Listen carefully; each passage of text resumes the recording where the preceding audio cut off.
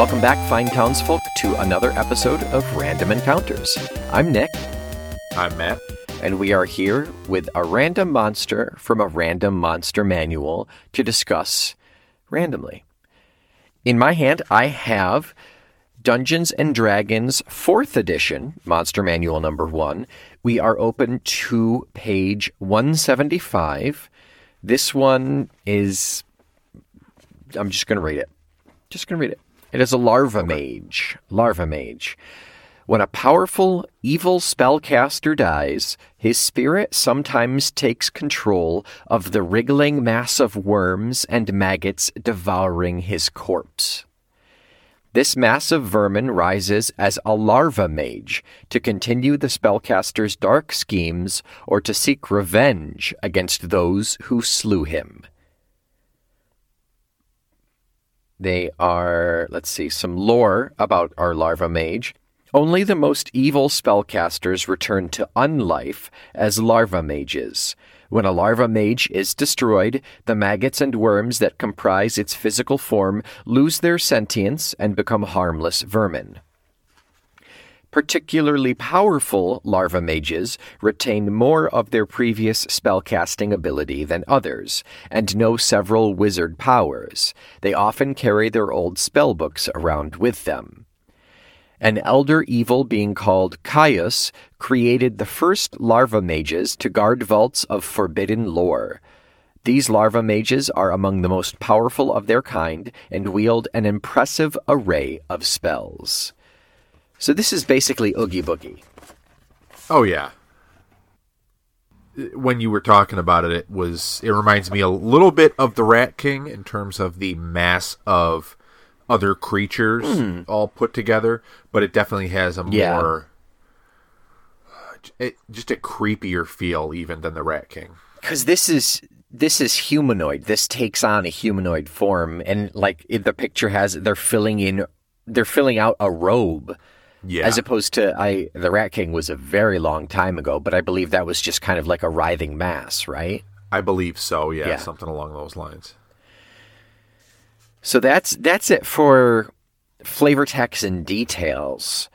But it does have, 1, 2, 3, 4, 5, 6 different abilities here. Okay. So, let's start with, because this is 4E, remember they broke up their monsters into specific categories. This guy is an elite artillery. So elite means he's extra powerful. Artillery means he does damage from afar, I think. He's a level 21. He has 304 HP, an AC of 35. That seems... I don't quite remember a whole lot of 4E, but 35 at 21. That seems like a lot. Yeah. So his first attack is his standard at-will necrotic damage of Corrupting Touch. It is plus 24 versus Fortitude. It is a 2d6 plus 5 of necrotic damage. His standard, I will spam this if I can't do anything else. Horrific Visage is a minor action, recharges on a 5 or 6. It is a ranged 10, which ranged 10, they did squares. Yeah, so that's 50 feet. When they said 10, that's 10 squares. Yeah, that's rough. Because his speed is 6, which is 30. So it's a ranged 10 plus 24 versus will. The target cannot attack the Larva Mage until the end of its next turn and is immobilized. Save ends. Okay. So just a quick freeze someone so they can't hit you. Yep. Speaking of freeze, we have Ray of Cold Death. Standard at will. It is a ranged of 20, so that's 200 feet. 26 versus AC, 2d8 plus 8 cold and necrotic damage, or 4d8 plus 8 cold and necrotic if the target is bloodied. That's an extra lemon in the wound. For those who did not experience 4E or have forgotten, have put it out of their mind, bloodied is a term that they used in 4E when anybody, player or NPC or monster or whatever, when they hit half their hit points. So particularly in 4E, there were a lot of this triggers when somebody's bloodied. Yeah. Like If then. if that, yeah, exactly. There were a lot of barbarian moves, I think, that had to do with if you're bloodied, you can spend an action surge or hit dice, something like that. Yeah. Or for this example as well, this guy does 2d8 extra damage if the target is bloodied. He has a Worm's Feast, which has a recharge of 6, meaning to roll the 6 on the d6. It is a ranged 5. The target is tricked into believing that worms are devouring its flesh. 26 versus will, 4d10 plus 8 damage. If this damage doesn't reduce the target to 0 or fewer hit points, the target takes no damage, but is stunned until the end of its next turn. That's interesting. First of all, it's 4d10. That's pretty hefty. Plus 8. Yeah. But that's really interesting. So that's one of those, it's a lot like, I believe, Power Word Kill, where if you are, it only works if you are below a certain number of hit points. It's like 90 or 50 or something like that. And it's an instant kill. But if they're above that threshold of hit points, I don't think it does anything. I don't think it even does damage. I believe you're right. Yeah. It's really a roll of the dice. Yeah, unless you're really kind of tracking, unless you've killed another one of them before and kind of had a rough idea of what their hit points look like. Yep. Generally, though, in 4E, generally the DM would tell you when your creature has been bloodied, the creature that you're fighting has been bloodied, because, True. like we said, a lot of the players' moves were dependent on their targets being bloodied as well. So you could kind of roughly estimate, okay, we did this much damage, he's now bloodied, now we can kind of count down, you know. Yeah, exactly. You're kind of just holding that in your back pocket until that moment when you can just unleash it. Right. If you hope that he's got about probably 30, I think would be a safe bet to drop a 4d10 plus 8. You know, Yep. You could have some really crappy rolls and lose it, but particularly for the larva mage, it's a recharge of 6, so it could be reused. Yep. He has Withering Flame. It's an area burst of 1 within 20, so that's I guess a 3x3 square, because it bursts out from 1 square out from that. Yep. Within 20, so within 100 feet. So that's 2d6 plus 8 fire and necrotic damage. Pretty simple. That's an at-will. And then Squeezing Swarm. By altering its shape, a larva mage can squeeze through small openings as if it were a tiny creature. So that's just a mobility thing. Gotcha. Thoughts on the larva mage, Matt? So once the larva take over, the mage itself loses any semblance of his old spells, his old spellcasting ability, and this kind of overtakes that. See, that's interesting. The fact that you only have this selection that we just went over, those 6 abilities, but in the lore, like we said, so the more powerful ones maintain some of those wizard powers. They have access to those spells, but there are not multiple versions of the larva mage in this book. It's only the one. So I guess it's really just an open invitation saying, hey, if you want to give the larva mage a spell, give him a spell. Yeah, swap things in and out, maybe, right? Something like that. Yeah. Yeah, if you want to make him one of the powerful ones, which, why not? Give him polymorph or whatever. Okay, yeah, I think that works for sure. I like it. I like the kind of lore behind it. That's my favorite part, yeah. I think that has the... just looking at the powers and the stat block and thinking in terms of what it would be like to fight, it's like, okay. I mean, we can see one and we kill him and the worms crawl away and okay. I mean, it's kind of memorable, but I think it's the story behind the creation of the larva mage that could be really cool. It really lends itself to this was an early campaign encounter that you just steamrolled this wizard. Yep. And then it came back later on. Oh, that's exactly, yeah. And that's the kicker, is if you do the two-parter. Like, sure, you can somehow tell your characters that this larva mage was a powerful wizard and in the past he did this and someone defeated him, etc.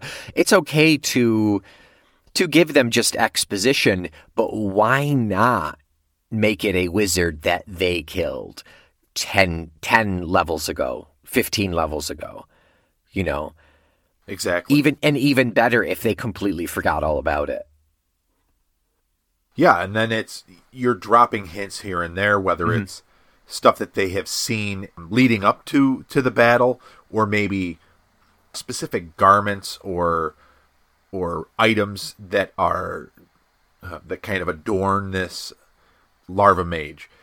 Something that they can see, and maybe even with just a DC 10 perception check or something like that to really just clue them in that, oh yeah, wait a minute, you recognize this amulet. This was on Balthazar the Great, that wizard that you vaporized in 2 hits. Yeah.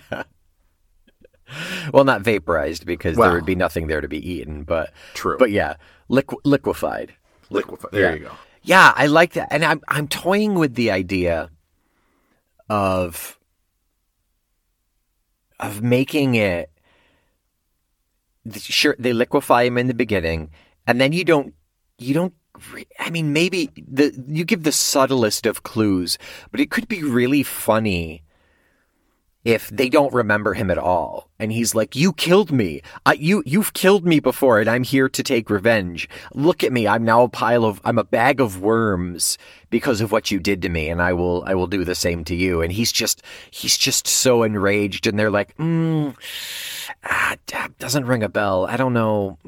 Are you sure we killed you? We've killed a lot of people. You're pretty unremarkable. You know, you don't look familiar. Of course I don't look familiar. I'm a bag of worms. That's perfect. That is exactly how I would play that. I mean, you have to add a little bit of levity to it. Yeah. And just the idea that it could be someone that was a boss at one point, but is so unremarkable in terms of their stature and their ability that they could just be completely overlooked in the long run. And by waiting to do that, you're almost ensuring that your players don't remember, because 10, 15 levels down the line, that could be years upon years. Yeah. Yeah, and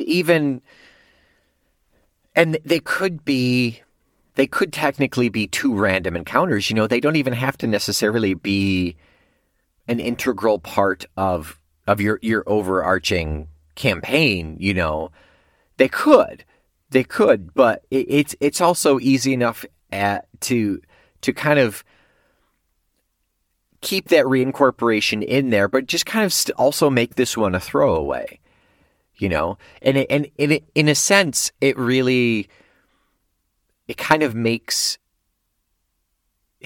your players more powerful, in the sense that they've gotten to a point where they've killed so many things and so many people.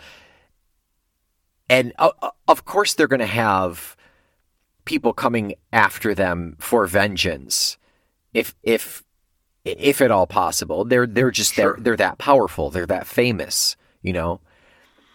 It kind of this whole thought process kind of makes me think of Venture Brothers. Do you ever watch Venture Brothers? Oh yeah. Yeah, it's just that everybody wants to arch Dr. Venture, and he's just like, just get rid of them.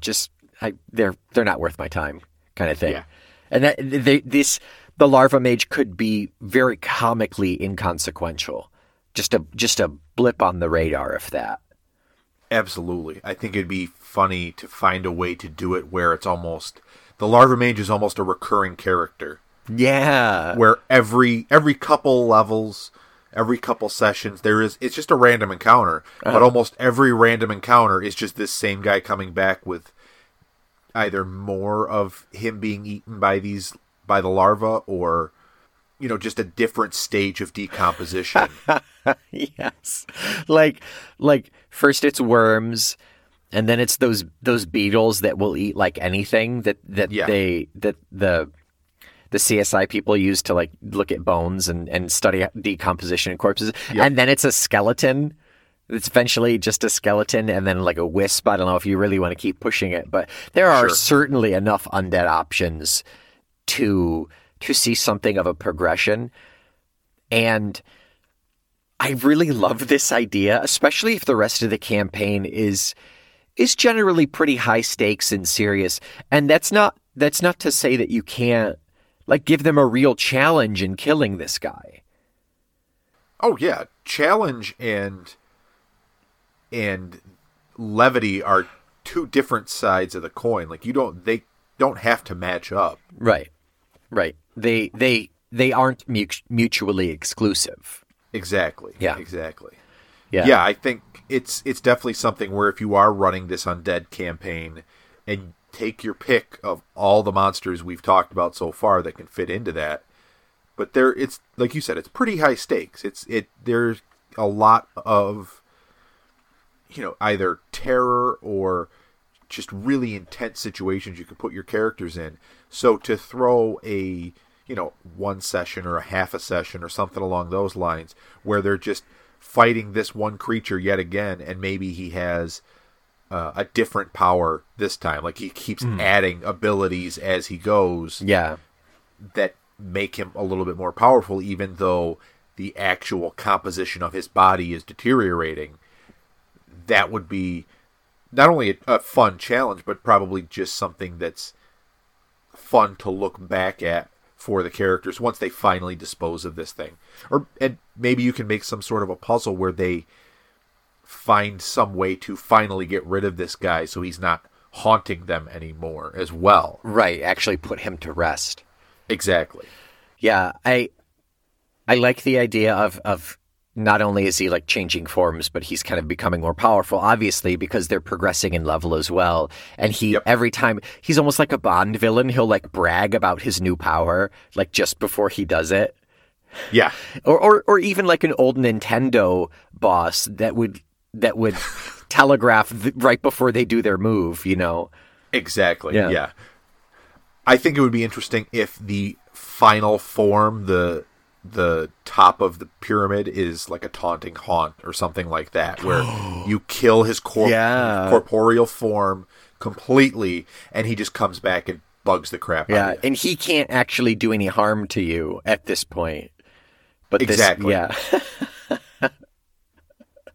That's funny. That is the ultimate challenge is if he's haunting the people that he wants to take revenge on, they can't fulfill his wishes. That's the only way to get rid of the taunting haunt is like do what he wanted to put him to rest. They can't do that.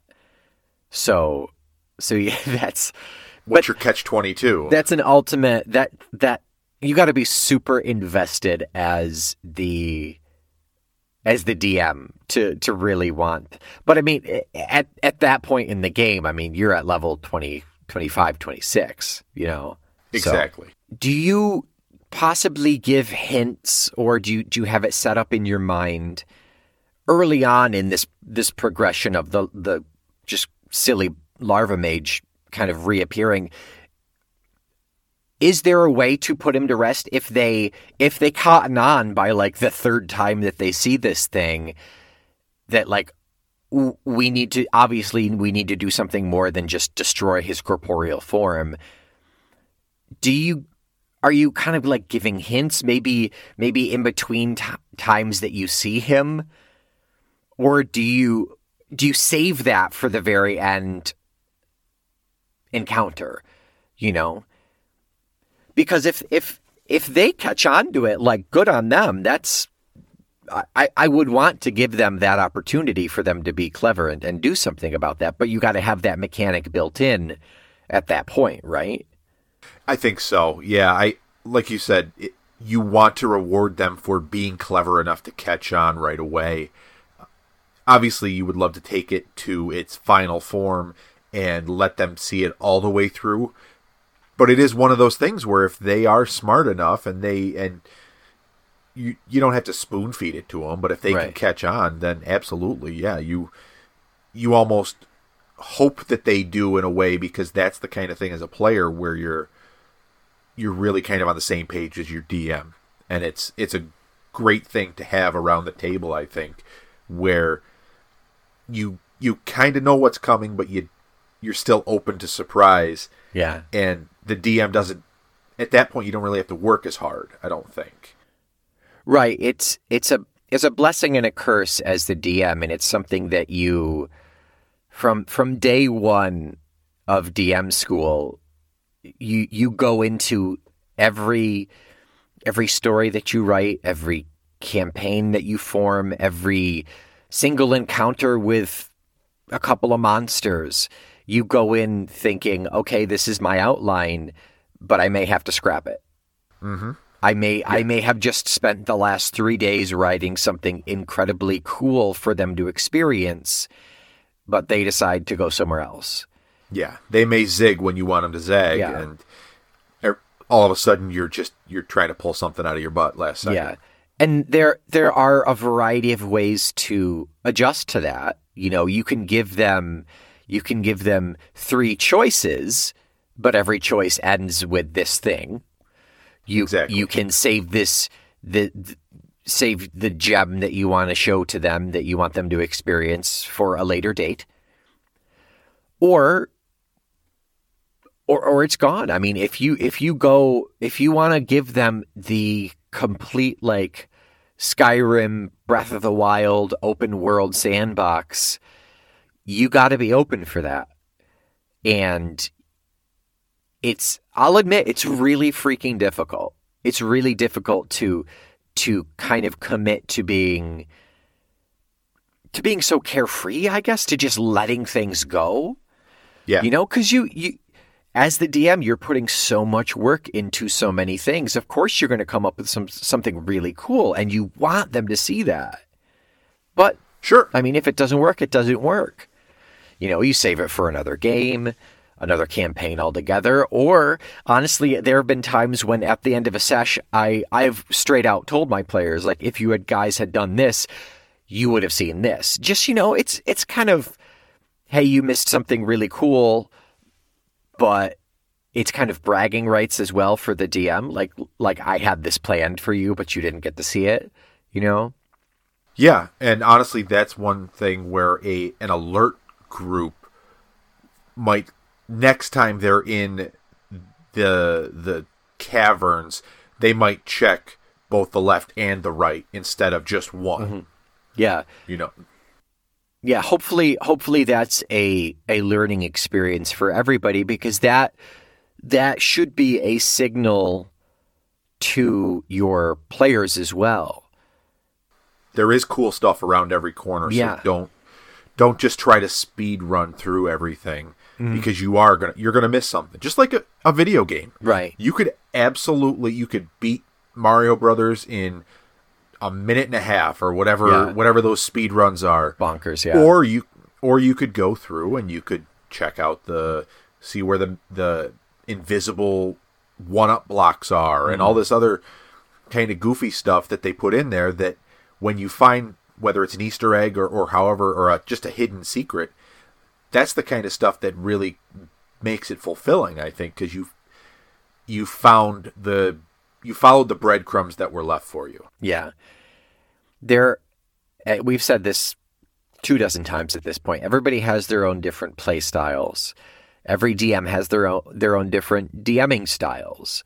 And it's that that synergy and harmony of everyone around the table, including the DM, to getting to a point where they understand how they collectively and cooperatively tell this story. And the onus is a little bit more on the shoulders of the DM, I think, Yep. in terms of having all of those options ready and knowing the strengths and weaknesses and the play styles of their players. But if once you get really comfortable and really know how your players are going to react to things and treat things, then you can start to manipulate and tweak your own DMing style to set up those dominoes in the way that you want them to fall, as opposed to just randomly. Oh, absolutely. Yeah, it takes time, for sure. Exactly. Yeah, it takes time. It takes a certain comfort level, but it's entirely possible. Yeah. And sometimes if you need to strong arm your players into a certain type of a scenario, just so they can experience it, because they say they never tried a RP and you force them into an RP, just so maybe one or two of them would finally realize, hey, RP is a viable option and it's a heck of a lot of fun. Absolutely. Yeah, especially if you have a kind of a seasoned group that you've been with for a while, and you, like you said, you know their strengths and weaknesses. You can push them to something new that maybe they haven't done, or, talk with your players and see where they've come from in terms of their play styles. Have they come from a game that was very RP heavy and maybe they want to try it again? One of the best things is to lean on players like that to really help drive that section of the story along. Yeah. Yeah, absolutely. Yeah, play to their strengths and weaknesses and recognize that. And in players who are good at RP generally thoroughly enjoy RP. So you can look to them in those moments, and hopefully your other players will learn by example, will learn by seeing how it's done. And then if you see someone trying to chime in in the conversation, maybe make the next RP encounter, for lack of a better term, kind of based around them. Let them stretch their wings, figure it out. Absolutely. And I think a big thing in that regard is the fact that if you have someone that is good in that area, they can tend to make things a lot smoother and really show the other players that maybe aren't as comfortable in a role-playing atmosphere that it's not hard per se. It's not something to be afraid of, I guess, is more like it. Yeah. I've the group that we play with, I think we have a couple people that are a little afraid of an RP heavy encounter, but there are a few seasoned players like you that we all look to in terms of helping to ease that burden and maybe kind of goose things along a little bit. Because if they know that you're at the table as well, then they know that they have someone to lean on where they don't have to do all the heavy lifting, but they can kind of get their feet wet. Yeah. Yeah, it's really nice to see them. Even if I have to warm them up, basically, it's really nice to see them kind of open up after a while. And I feel like the last couple of times I'll take a step back if I see someone starting to talk, because I want them to experience that. And it's going to be really hard with my new character who's not charisma based. It's going to be really hard not to just RP straight through everything. Yeah, that makes it interesting, and I also it's weird. We do fairly long sessions, and you can see everyone start to warm up to RP, and it's usually like hour 2 or 3 where that they're ready to just jump in and maybe try something new, or go down a road that they haven't really done before, where they have an idea and they just run with it. Yeah, and I think some of it has to do with them recognizing that there are some conversations, there are some RPs that my character, it just wouldn't make sense for him to be doing, you know? Yep. So they've seen it done, and they can step in and fill those shoes where they are most valuable. And that's credit to you as the DM, because they are a specific puzzle piece, and you are presenting us with that shape that they need to fill, and they are recognizing that now. Yeah, it's definitely something I don't think could have happened when we first started this, 5 or 6 sessions ago. Yeah. But we are finally, I think, rounding into form, 30 plus hours in, where I could throw just about anything I wanted to at the group, I think, and you'd be able to muddle your way through it, for lack of a better term. Yeah, I think so. So, after that divergence, how many Oogie Boogies would you give the Larva Mage? I really like the idea that we were able to come up with the recurring character almost. I love that idea so much. So I think that kind of gooses it up. And honestly, we didn't even touch on the fact that you reasonably could craft an entire campaign around a character that winds up in this form. Yeah. It could. Oh, It could be almost a Sauron type character. Yeah, you could spend the whole first half of the campaign as this guy being a live wizard. Yeah. Yeah. And how interesting would that be if he is the big bad and you kill the big bad. And then the campaign goes on and you think, okay, well, obviously we're going to keep playing. The DM will just find somebody else to be the new big bad or something like that. But it's literally just the same guy, but he's come back. Mm-hmm. So there is a lot there that we didn't even touch on that I would love to hear what everyone else thinks. And for that, I got to go with, he's a solid 8 Oogie Boogies. Again, mind blown. I wouldn't have guessed that high. 8 Oogie Boogies for the Larva Mage. I mean, I do like him a lot. I wouldn't have gone 8, but I do like the idea a lot. But yeah, based on your scales of overall campaign and story arc and stuff, like, yeah, he's got a lot of fodder there, and you're right, we barely touched the surface of that. Would you, if you were playing or DMing an evil-based campaign, would you allow the Larva Mage to be one of the PCs? Oh, absolutely. Without a doubt. Yeah. Just go. I mean, I don't imagine it would change your specs all that much. You would have like undead weaknesses and things, but other than that, I'd say you couldn't be crit upon. But kind of swarm characteristics. Yeah. And just go with whatever specs of the race you were before you died. That's just take into account the extras. Oh, like right here, vulnerable 10 radiant, vulnerable 10 against close and area attacks, resistant 10 necrotic, takes half damage from melee and ranged attacks. I wouldn't give that to the players. That's really good. That is tough. Immune to disease and poison, though, I'd give them that. Yep. So yeah, I without a doubt, just a minor tweaking, but that is always the case with anything that hasn't been spec'd for playable characters. For straight out of the monster manual, there will almost inevitably always be some tweaking, but there's nothing wrong with that at all. Yeah. Yeah. Very cool. Yeah. Well, that's it for this week.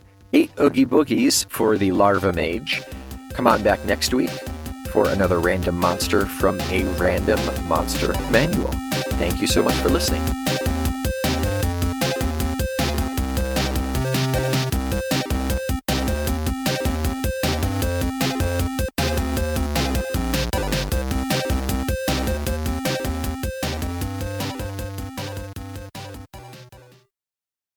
Hey, Random Encounters is a proud member of the Feckless Gnomes audio network.